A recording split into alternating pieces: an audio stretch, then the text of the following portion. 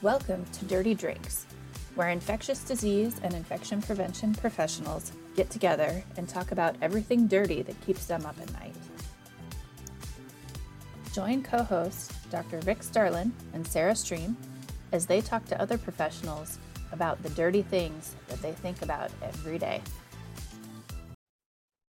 Welcome, everybody, to today's episode of Dirty Drinks. How are you, Rick? I'm doing well, Sarah. Yourself? Oh, not too bad. I caught a little bit of a cold this weekend. It's the back to school crud. Yeah, that seems to be going around. We knew that would start to surface once everybody started mingling together again at school. Yeah, those kids are like petri dishes. It just makes them stronger, right? Yeah, I'm happy to say that it's not COVID, so we're good there. That's good. That's Yeah, good. Um, yeah, it seems like it's been a little bit since we've been on. it has. Yeah, we've been super busy this summer. A lot of Yeah, it stuff wasn't going like on. last summer when there was no COVID. This summer was lots of COVID, and then that other virus decided to show up too. Yeah, there's that. Yeah, yeah. But luckily, today we're not going to talk about any viruses, right? Well, maybe not in any great Maybe. detail, but we'll Yeah. see. We You have never really a know. different topic to talk about today. Y- It is Fungal Disease Awareness Month. And so we have back on the show our favorite fungal expert, Dr. Andre Speck. Hey, how are you guys doing? Good. Welcome. Thanks for joining us again. Happy to do so. I was going to say, we had a conversation not that long ago. You're talking about the back to school viruses in our faculty meeting about how there was a study a few years ago that if you have two kids under the age of 7, I think it was, in full-time daycare, full-time school, that a nuclear family of 4 on average has at least one person sick every single day of the year. Because sometimes you have 4, sometimes you have 1, sometimes you have 0, but like it averages out to greater than 1 per day. And somebody was talking about that, and one of our faculty members, who has triplets in daycare, started laughing hysterically and goes, "Yup." Yeah, it sounds about right. It does. It does. You feel it for sure. I didn't know the scientific data behind it, but anecdotally, it certainly felt that way when the kids are young. Well, it's like the same thing as when you're a med student, the first like 4 weeks of the pediatric rotation, you're just sick. Like everybody goes through, like, I think nobody, at least nobody told me. So I felt like it was a little bit of a hazing ritual. It's like you just go to a pediatric clinic and you just get everything, and you're just like constantly sniffling and have a cough while you're on your 6-week peds rotation. Mine was during like the cold and flu season. It was right in January, so I was seeing one after another, and I was just constantly sick. I think Yep. I went through something like that when I first started clinical dental assisting. Like the first year of being in people's mouths all day long, I was sick all the time. And then after that, I hardly ever got sick. So my immune system must have done its thing and helped out. Yeah, and it's amazing how much of a booster effect there is. I had read a study that was done years ago before there was a chickenpox vaccine, that the rate of shingles was much, much lower in pediatricians compared to internal medicine physicians. And presumably because they were like constantly exposed to the virus, they were constantly getting boosted um, from like just natural, exposure in the wild. And so I found that very interesting. That That is is very interesting. interesting. So as the corollary of that been that now they see the same as internists since the vaccines around? I haven't seen that get repeated, and I think it'd be really interesting because I feel like anecdotally, um, everybody always told me like you don't see shingles before the age of 50, and I feel like now we see shingles before the age of 50 all the time. People with no weird immune system issues, and I actually had a friend who just called me because their 11-year-old just had shingles. Yeah, I Oh, mean, I remember learning that if somebody was before the age of 50 and they had shingles, that you had to do all this massive workup because Mhm. something was clearly wrong with them. Yeah, and now it's like we had an 11-year-old, and I was like, we need to do an immunological workup, and I called my friend who's a pediatric ID physician, and she's like, yeah, no, you're fine. It happens. Like, Right. holy crud, shingles in an 11-year-old? She's like, yeah, it's not common. We get a couple a year. Like you should do a CBC and stuff, but like you don't need to like kill yourself doing like full genome sequencing or anything like that. If the kid's been fine otherwise. I was like, wow. Yeah. Crazy. Crazy stuff. That is crazy. Well, in honor of Fungal Disease Awareness Month, we should probably talk about that, I think. So, just as a reminder for everybody out there that's listening, Dr. Speck, would you like to tell everyone what your role is? Sure. So I'm an associate professor at Washington University in St. Louis, where I am kind of the resident mycologist. So I run I'm a currently co-director. I was lucky enough to actually sucker in a young person to do it with me, Dr. Adriana Rauseo, who's doing it with me. But now a co-director, and I've been big part of the MSG, the Mycosis Study Group, and the ECMM, the European Federation of Medical Mycologists. And so I'm your resident neighborhood fungal geek. Awesome. So, how do you celebrate Fungal Disease Awareness Month? Do you do anything special? Well, I try to eat as much of it as possible. So, just try to eat as much fungus as humanly possible. And so, definitely the mushrooms, but that's kind of like the low hanging fruit. You got to go for like fermented food as well. And then like, lots of beer, lots of wine, and all the foods that we get as a result of fungi. So, they figured they're trying to eat us. So I'm just returning the favor. Yeah, so it's Eventually, good they to probably will, won't they, when we're yeah. long gone? Yeah. Good to point out that they're not all bad, right? I mean, at the end of the day, we use what they can do to our benefit lots of times. Yeah, I think it's amazing to think how civilization would be different without fungi, right? So, we, make a joke about beer, but like beer was fundamental to civilization, right? Mm-hmm. Low alcohol beer is one of the reasons we were able to build cities, right? Because without low alcohol beer, which is what most beer has been throughout the society, the rate of dysentery and all of that was so high that it was hard to build a city. So, and food preservation, lots of sausages are actually fermented. Bread making is yeast. So it's like fungi were just such an integral part of our development as a tool using species. That's awesome. It's fun to think about history and how much fungi has impacted all of our growth as a civilization. Yeah, Um, and most people don't even realize how much of our food is impacted by fungi. So a decent amount of like the meat substitutes are actually fungal protein. There's an Irish brand called Corn, spelled with a Q. That I think they make their meat or quote unquote meat from Fusarium, the wonderful Fusarium that we actually see patients infected with, and like bonito, which is the part of like miso soup, and a lot of the Japanese cuisine is made with aspergillus. So just it's just everywhere. Yeah. I Very mean, and cool. our whole specialty has a history dating back to something with fungi, right? Yeah. Yeah. I mean, the oncology too, right? Like, Yep. Yeah. there's, a lot of chemotherapy, whether it's chemotherapy against human cells or chemotherapy against bacteria and other microorganisms, a lot of it comes from fungi. Very cool. Learn something new every day. Yeah, good stuff. Good stuff. So what's kind of new in the fungal infection world? Anything changing here coming up, or new therapeutics, new approaches, anything ID week's coming up, so I figure there's going to be some new stuff coming out. Yeah, I think probably the biggest, splashiest article, and I think a well-deserved one, was the cryptococcal work, the Ambition trial, where they did the 10 mg per kg ambisome treatment. I think that is really exciting.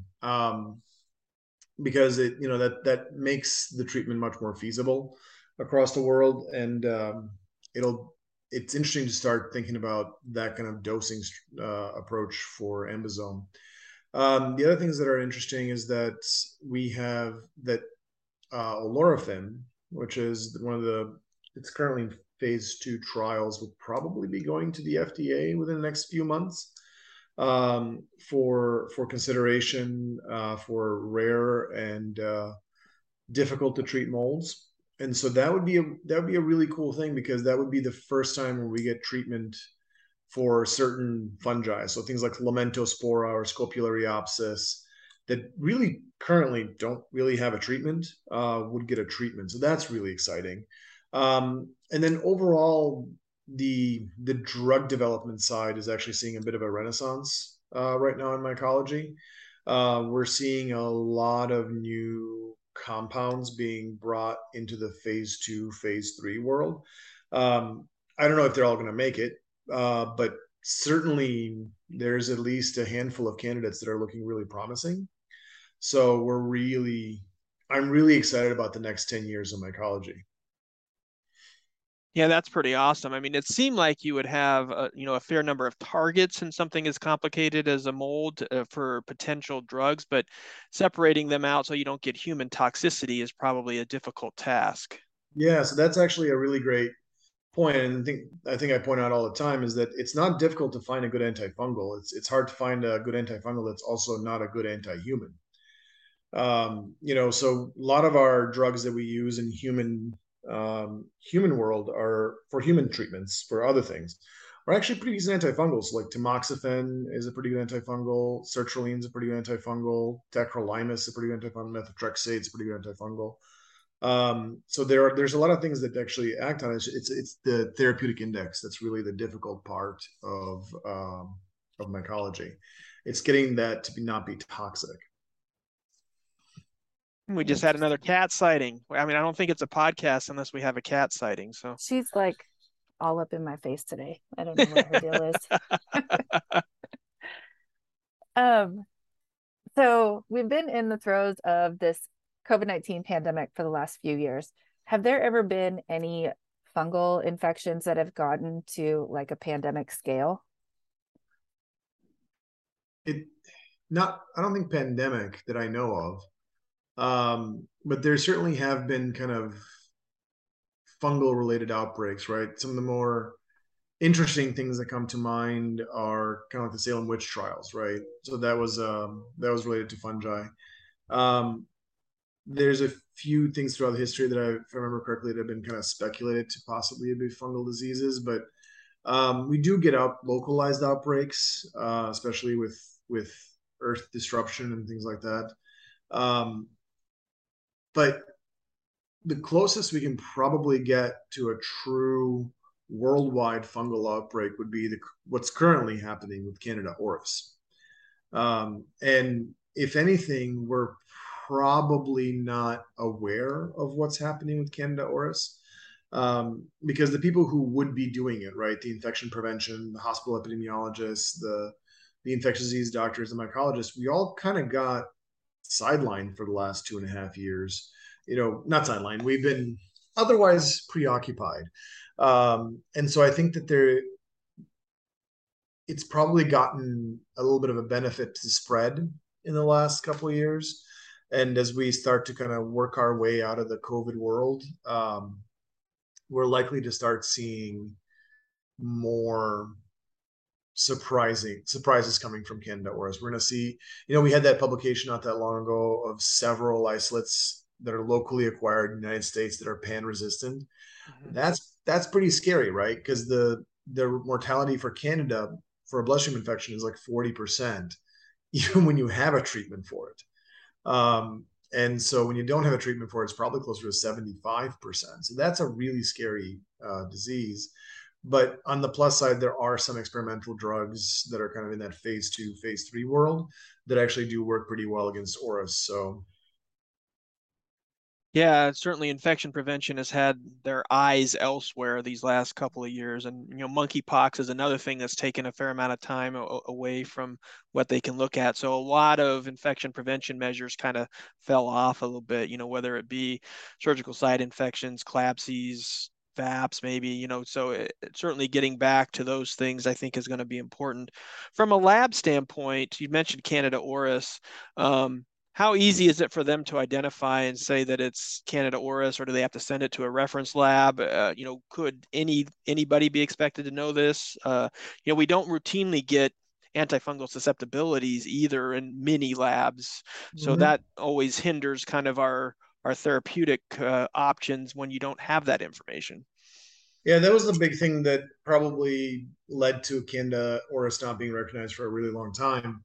Um, Most modern labs, maybe that's probably be a little more circumscribed, but a lot of modern labs use MALDI-TOF. MALDI-TOF has absolutely no trouble identifying Candida auris. So if your lab is using MALDI, you shouldn't have any trouble. The original trouble came with Vitek, and I think that's still a possibility if I remember correctly. Although I haven't looked into Vitek because we just don't use it. But it's certainly a a concern is that it gets misidentified as hemoloniae and as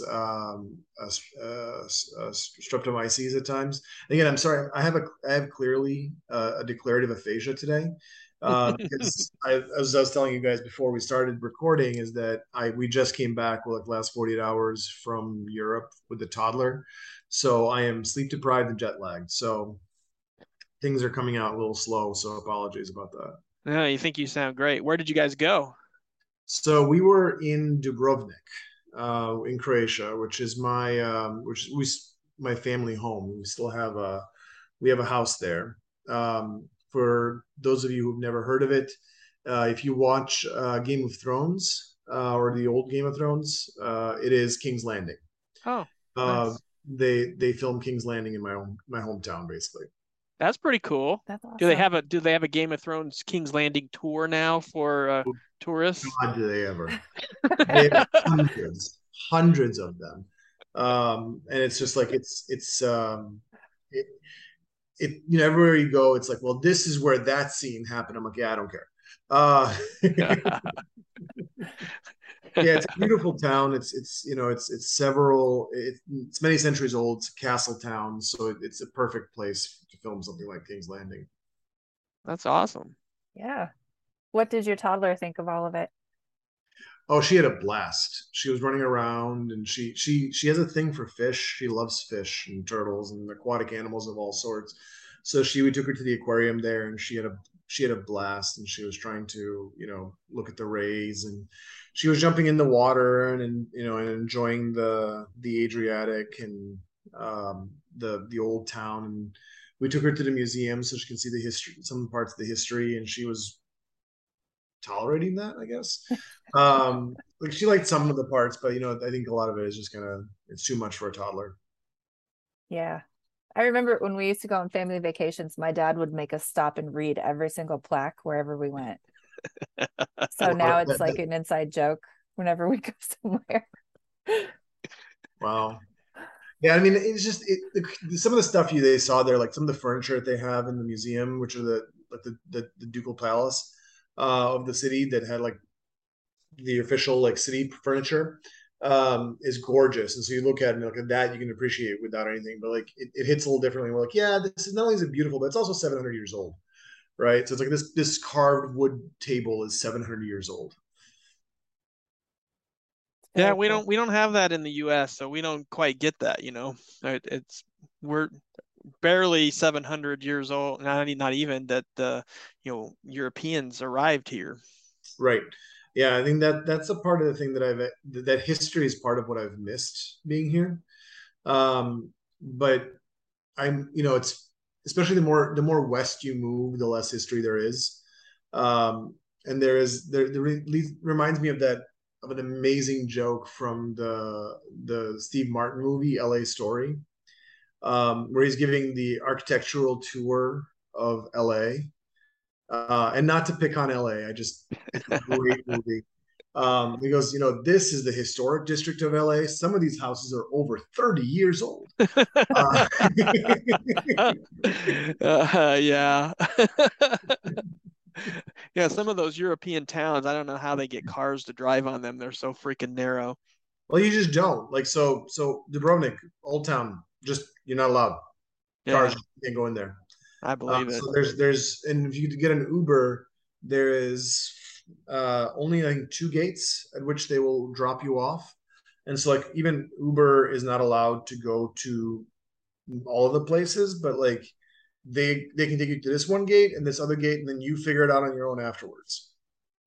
And I think that there was a proposal not that long ago to really kind of abolish cars from the whole entire downtown area, not just Old Town, and make which they really should, because like a monthly pass for the bus there is 25 kuna, which is like €4. So, if you go there, you can just get a monthly bus pass for very little. Maybe you can make it, I've always, my proposal has always been when I've talked to the people over there is like, just make it €10 for a week. Nobody, no tourist is going to balk at that whatsoever. And then just give it for free to the residents, and you'll still make more money and it'll be easier for everybody to live there because the traffic has become an absolute nightmare. And so I think they just need to bolster their public transportation and just completely kill the car. That could be coming with gas prices and everything else. So is there a fungal infection endemic back to your homeland? Anything that you can think of back? I can't think of anything off the top of my head. Not that we know of. That area is more known for like typhus and Bartonella quintana, back to like the World War I era. Yeah.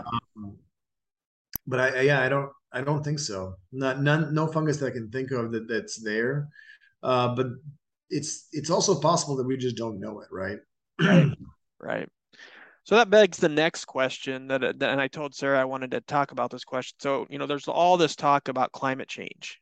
Climate change, it isn't just rising water levels and melting glaciers and everything else. This is obviously going to change lots of things, including potentially fungal infections.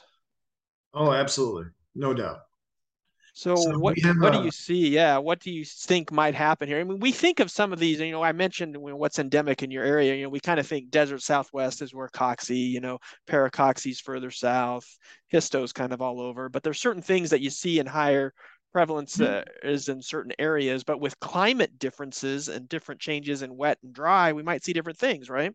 Right, absolutely. So that's an amazing question, and one that's kind of focused on a part of my work that I'm starting to build more and more and kind of trying to focus on more, is that the climate is completely different than it used to be, right? So I've lived here now in St. Louis for 9 years, and I have never seen the Mississippi, freeze over.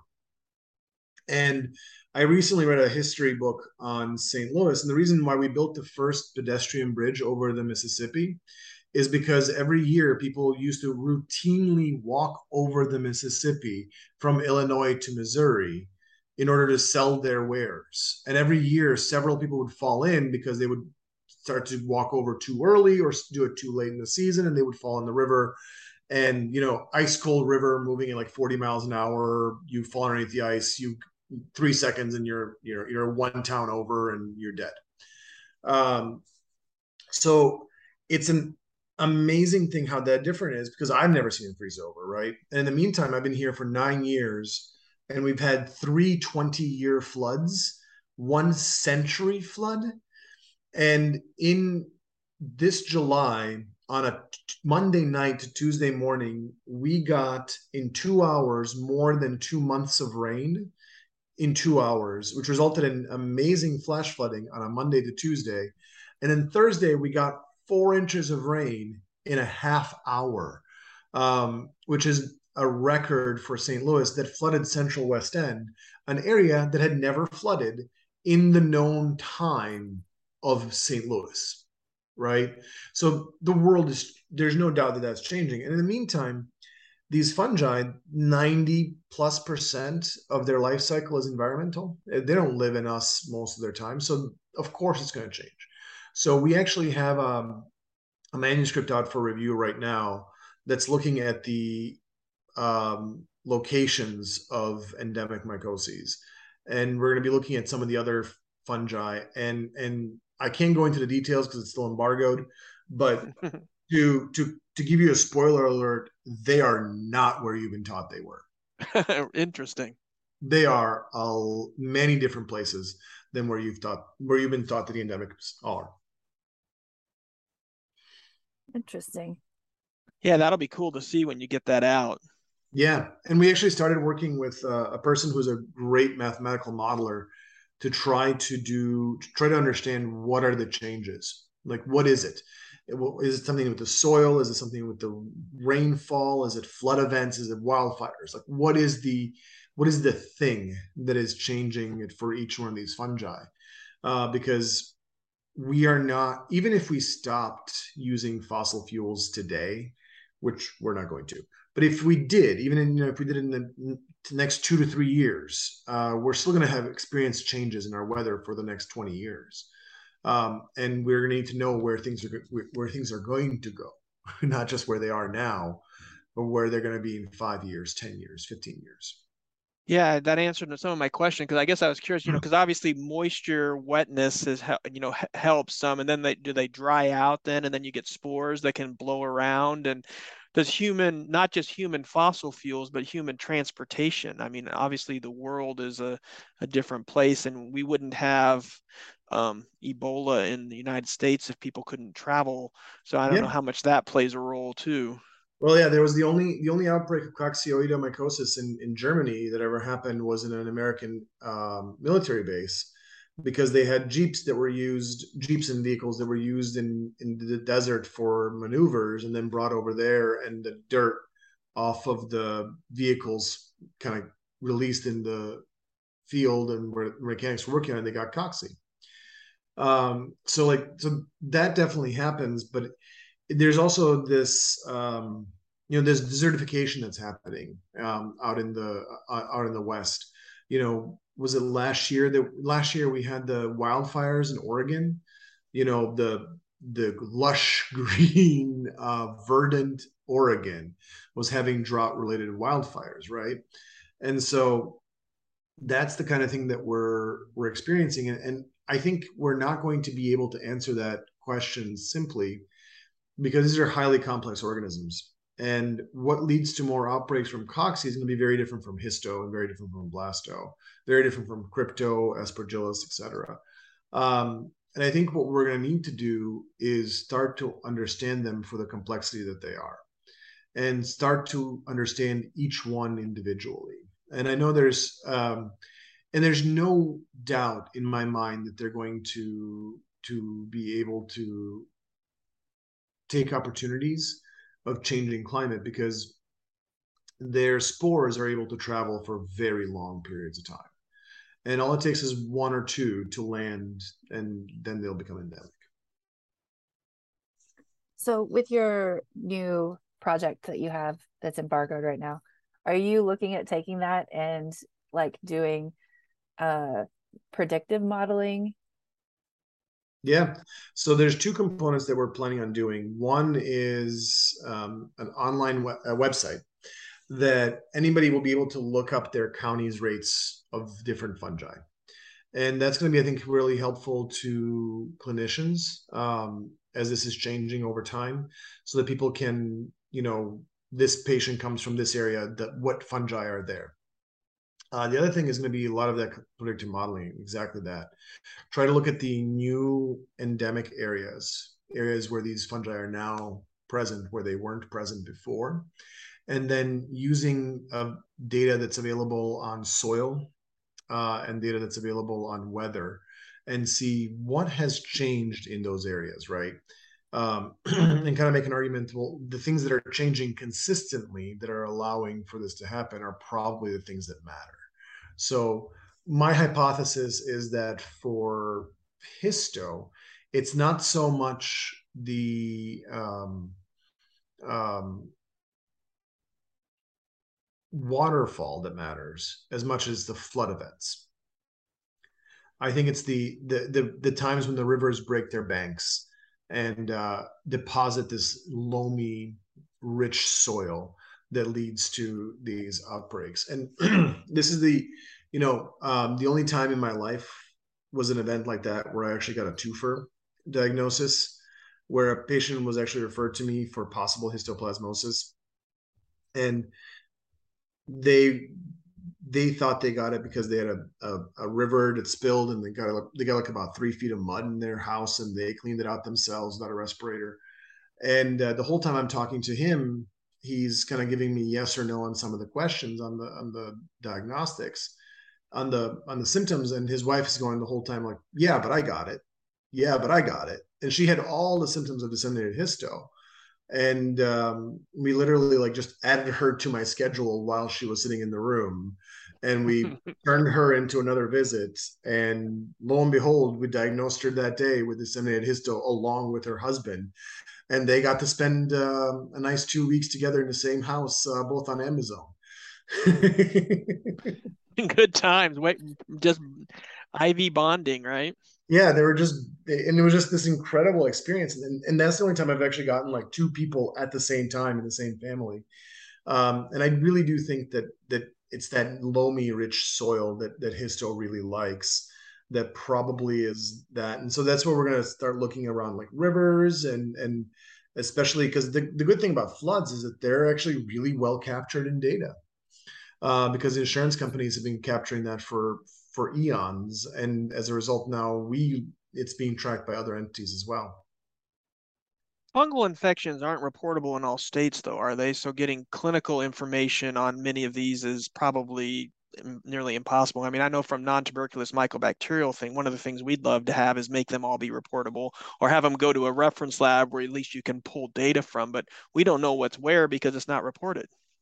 Yeah, that's it's a great answer, and yeah, they're not. And the CDC, we've been having this conversation. The mycosis branch of the CDC has wanted to make them reportable forever, but they rely on state labs or state health departments, and the state health departments have other priorities, and they're not able to always do that. So it doesn't happen. It's reportable. So some of them are reportable in some of the states, but certainly it isn't everywhere.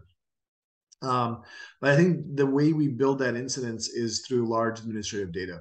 And so you look for large administrative data sets that have good geographic locations, and you do all 50 states, which is what we did. And there's definitely easy to do kind of studies that can give you that answer. It's very cool. I can't wait to see how this all turns out. I'm very excited. I can just imagine like a pandemic movie, and there's the scientist is pointing at the screen going, there's an endemic fungus in this county and nobody is listening to them. It's definitely true. So, there was a part of a colleague that I met on Twitter, who kind of worked in the Ozarks area. Like he came there and he was like, there's no blasto here, is what he was told. And then he diagnosed like 5 of them over a course of like 6 months. He diagnosed like 5 blastos. And like every time he did that, he would text me and be like, hey, am I crazy or is this blasto? I'm like, that's blasto. And he was doing this for like 5 years. And then like we did this big data set analysis, and we found that sure enough, 3 or 4 his county and the 3 or 4 counties around him, tons of blasto. But everybody was telling him there wasn't. It's just it's one of those things that I think is a big problem for mycology, is that it is the most common rare disease in the world, but everybody thinks it's not common, so we don't test for it, so we don't see it, and it's not uncommon when we do these retrospective data pulls through even some of the best hospitals in the world, that we find plenty of patients where the culture is positive 48 hours, 72 hours after they're dead. And then you go back through it and like they've had symptoms for 6 months. Yeah, crazy stuff. I think the big question for you is in the movie, who is going to play Dr. Speck? Ooh. So if I can pick who would play me, um, I would love to see either Benedict Cumberbatch That would be or good. Brandon Fraser. Brendan Fraser? Yeah, I He's love Brandon Fraser. yeah, he's a little older than you though, isn't he? He is, but that's okay. Yeah. I Movie was I age thinking I was doesn't thinking matter. like Andrew Garfield. mm, interesting. Yeah. He seems like he could play a scientist pretty well, I think. Cumberbatch could certainly do it too. He's just brilliant. Yeah, Oh yeah, he's amazing. that's what I was saying. Like, if I can like flatter myself and like pick the person I would love to portray me, it would definitely be Benedict Cumberbatch. Just because I love how good he is. Or if I can go for another person, it would be David Tennant. Yep. Mhm. I I loved him as Doctor Who. Um, and then what is that Marvel series on Netflix? Jessica Jones. Yep. He was such a good villain in that series. It He was was the great. greatest villain of all greatest villains of all time. Yes. He did the thing that Anthony Hawkins did not do well in Silence of the Lambs. Like, so everybody was like, "Oh, it's scary." I'm like, he wasn't that great. He hammed it up way too much. But like David Tennant was bone chillingly scary in that movie, and in that series, I never saw him as a scary person. And then he was also brilliant in Broadchurch. So yeah, Yeah. those would be like my two people. If I could pick like who it would be like the biggest flattery of my ego for people to like incredible actors, it would be David Tennant and Benedict Cumberbatch. Well, And now you just got to get the data and get the story, and somebody will pick it up. I mean, they did a movie about a little monkey in a military helicopter back in the 80s. That Outbreak movie. You guys have probably seen that, right? yeah, it's a great. I love that movie, but I also used to love. Oh God, I'm drawing a blank on his name. Dustin Hoffman. Dustin Hoffman. Yeah, he's a Yeah, great. yeah, yeah. So it could happen. Yeah, Could happen. So when I you certainly write your would. next paper, you could write the little script for the movie. Got it. I'll just send it straight to like Warner Brothers. Yeah. Uh, Just add David Tennant in as an author and see I, what happens. I will give him executive producer credit. I don't care. I would love to. Whatever he wants, if he's willing to do a project. Oh, that's too funny.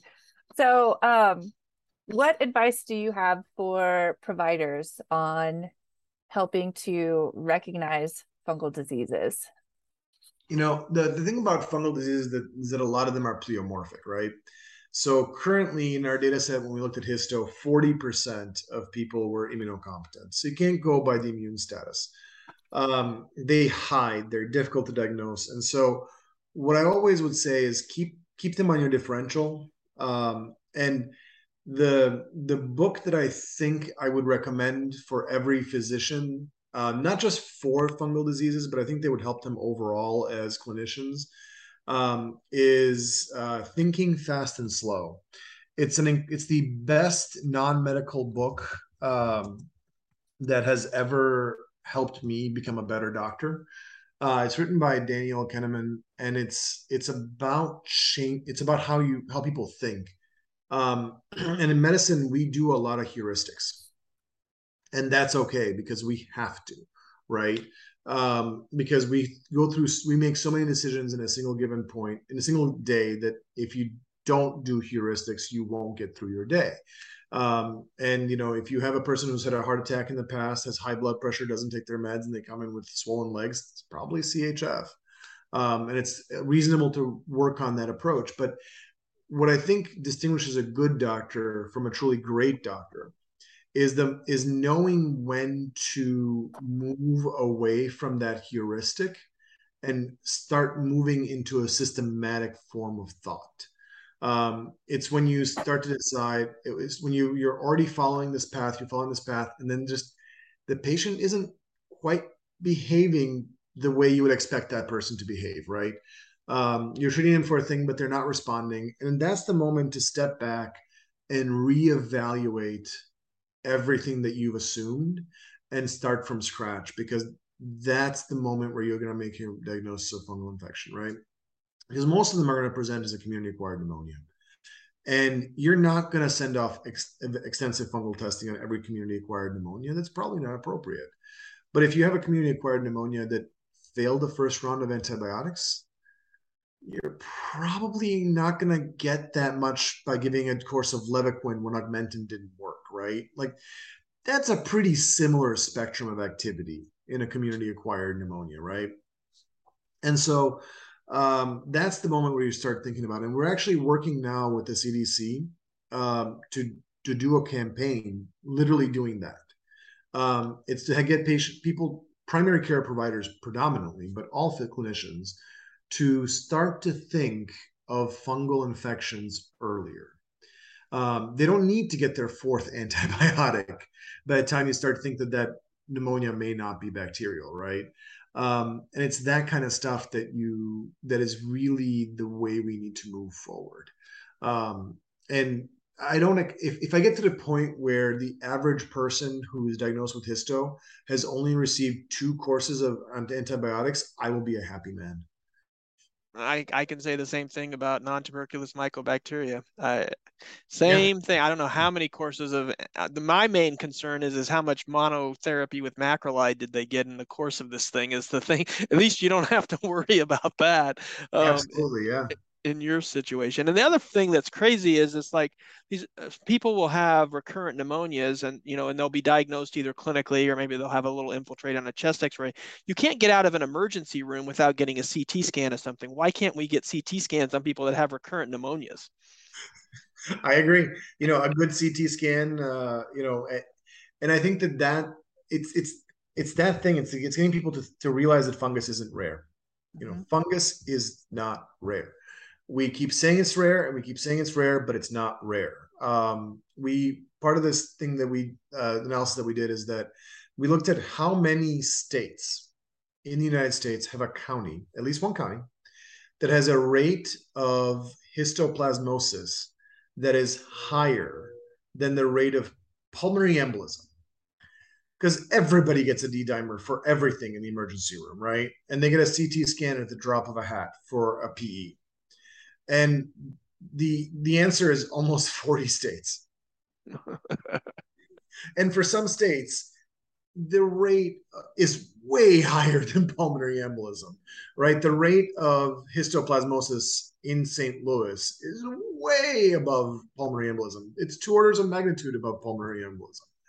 But we still think of histo as a rare disease, right? But PE is something that's on top of our differential all the time. Mm-hmm. I think that's what we need to be aware of, is that we are not rare.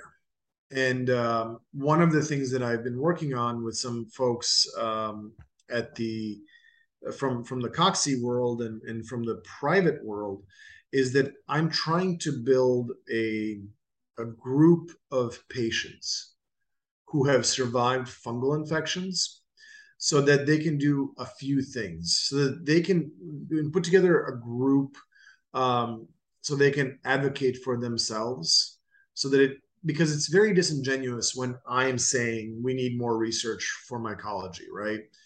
I'm saying, hey, give me more grants. But it's very different when a patient who has lived through this, or a person who has lost a loved one to a fungal infection, can come to their senator and say, hey, we are spending less on this disease that kills tens of thousands of people than we do on this rare cancer that on average kills like 3 people a year. And those are real numbers, right? Like, the amount of money we spend on mycology and public research is nothing. It's virtually nothing if we talk about clinical mycology. And so that's one of the things I'm hoping this group to be able to do. But the other thing I'm hoping for this group to be able to do is to inform us. Inform us as researchers. I want patient to tell us, to be able to say to researchers, I don't care about this protein that you're talking about. Or my real problem living with this disease is X. Help me fix X. And I think that that's something that we should have all learned that lesson from the HIV world. Um, but I don't think we have.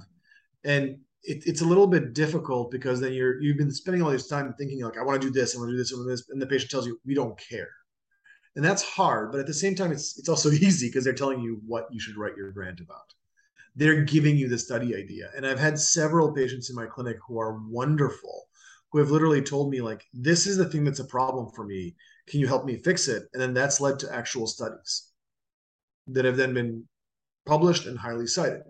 So we need to involve the patients into our research more because they're the ones who are living with this or who've survived this or have lost loved ones to this. So we need them involved.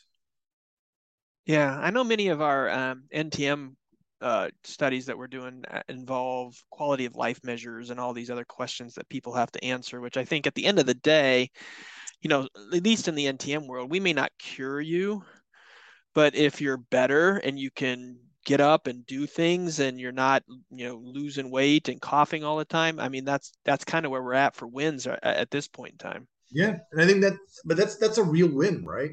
Yeah. Like if you can get up and go shopping, that's a different life than if you're virtually bedbound because of your fatigue and your cough, right? That's a different world. And I think that that's something that we need to accept. And I think in ID, we've been a little spoiled by how good we've been for the last century almost now. We've taken these things, we've had these big wins like sanitation that's changed the world, right? Vaccinations changed the world.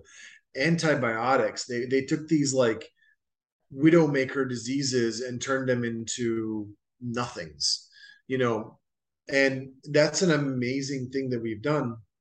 And I hear a lot of ID physicians tell me like, oh, well, if it doesn't decrease mortality by at least 15% in ID, it doesn't matter. I'm like, I'm sorry for using my language. Bullshit, that matters. Right. If I can decrease somebody's mortality by 2% for heart attacks, and that matters, why doesn't it matter for pneumonia? Why doesn't it matter for necrotizing fasciitis? 2% is 2%, right? And we are living in this world of physicians don't save lives, we adjust probabilities. And the better a physician you have, the more of an adjustment they get in your probability. You may do all the things right and the people will still die. You may do all the things wrong and they still live. But on average, treating many people, you'll make a big difference. And how we make that difference is not field specific. And so we need to accept smaller changes in ID as being valid.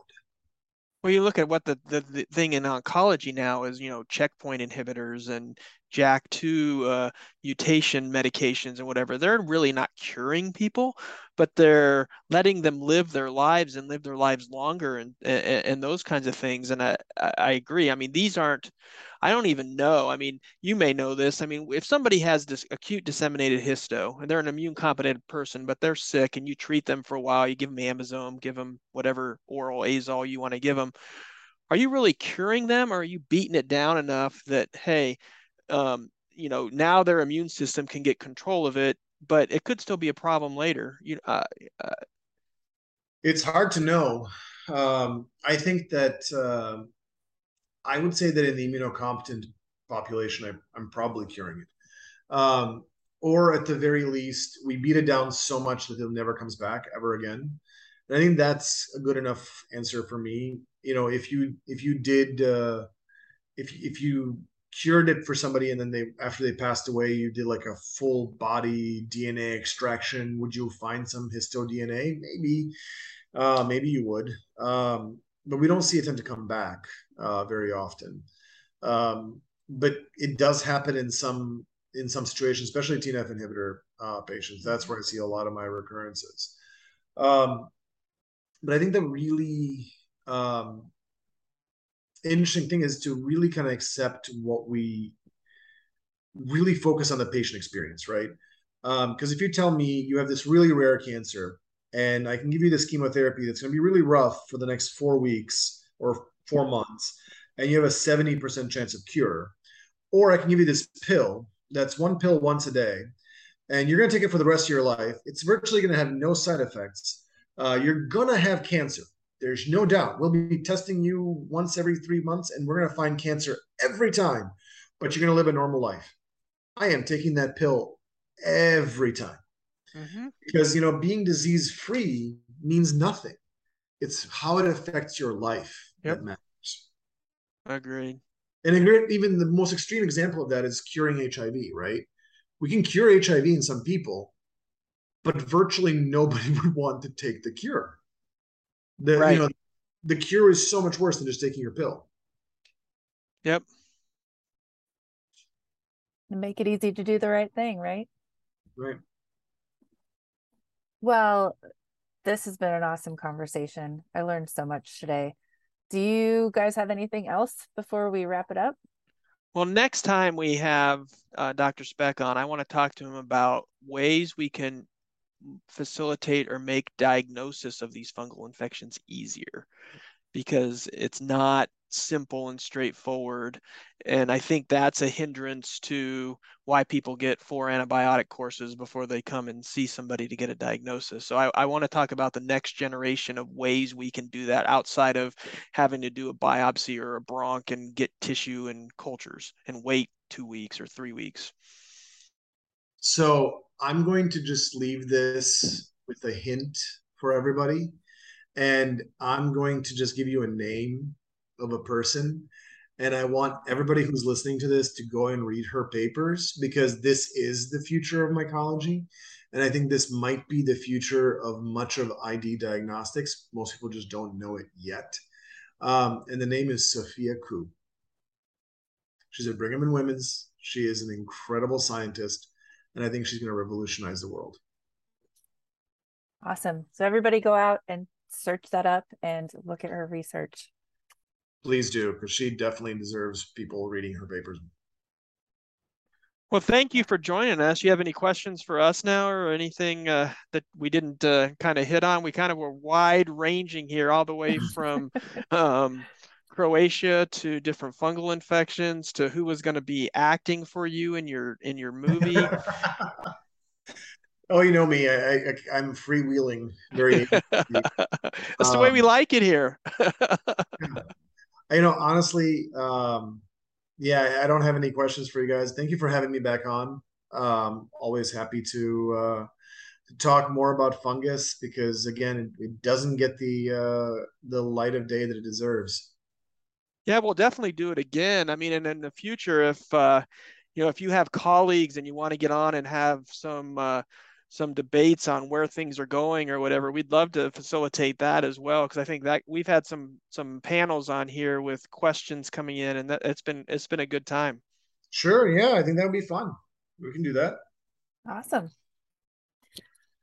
All right. For all of our listeners out there, thank you for joining us for this episode of Dirty Drinks. Don't forget to follow us on Twitter at dirty_drinks. And thank you again, Dr. Speck, for joining us today. We appreciate your time. Thanks, everyone. Bye. Thank you for joining us for today's episode. If you enjoyed this content, please share it with your friends. And don't forget to be a part of the conversation by following us at dirty_drinks on Twitter. If you would like to share your story, reach out to us through Twitter to become a guest on future episodes. We would love to meet you. Have a great week, and make sure to get your fill of dirty drinks.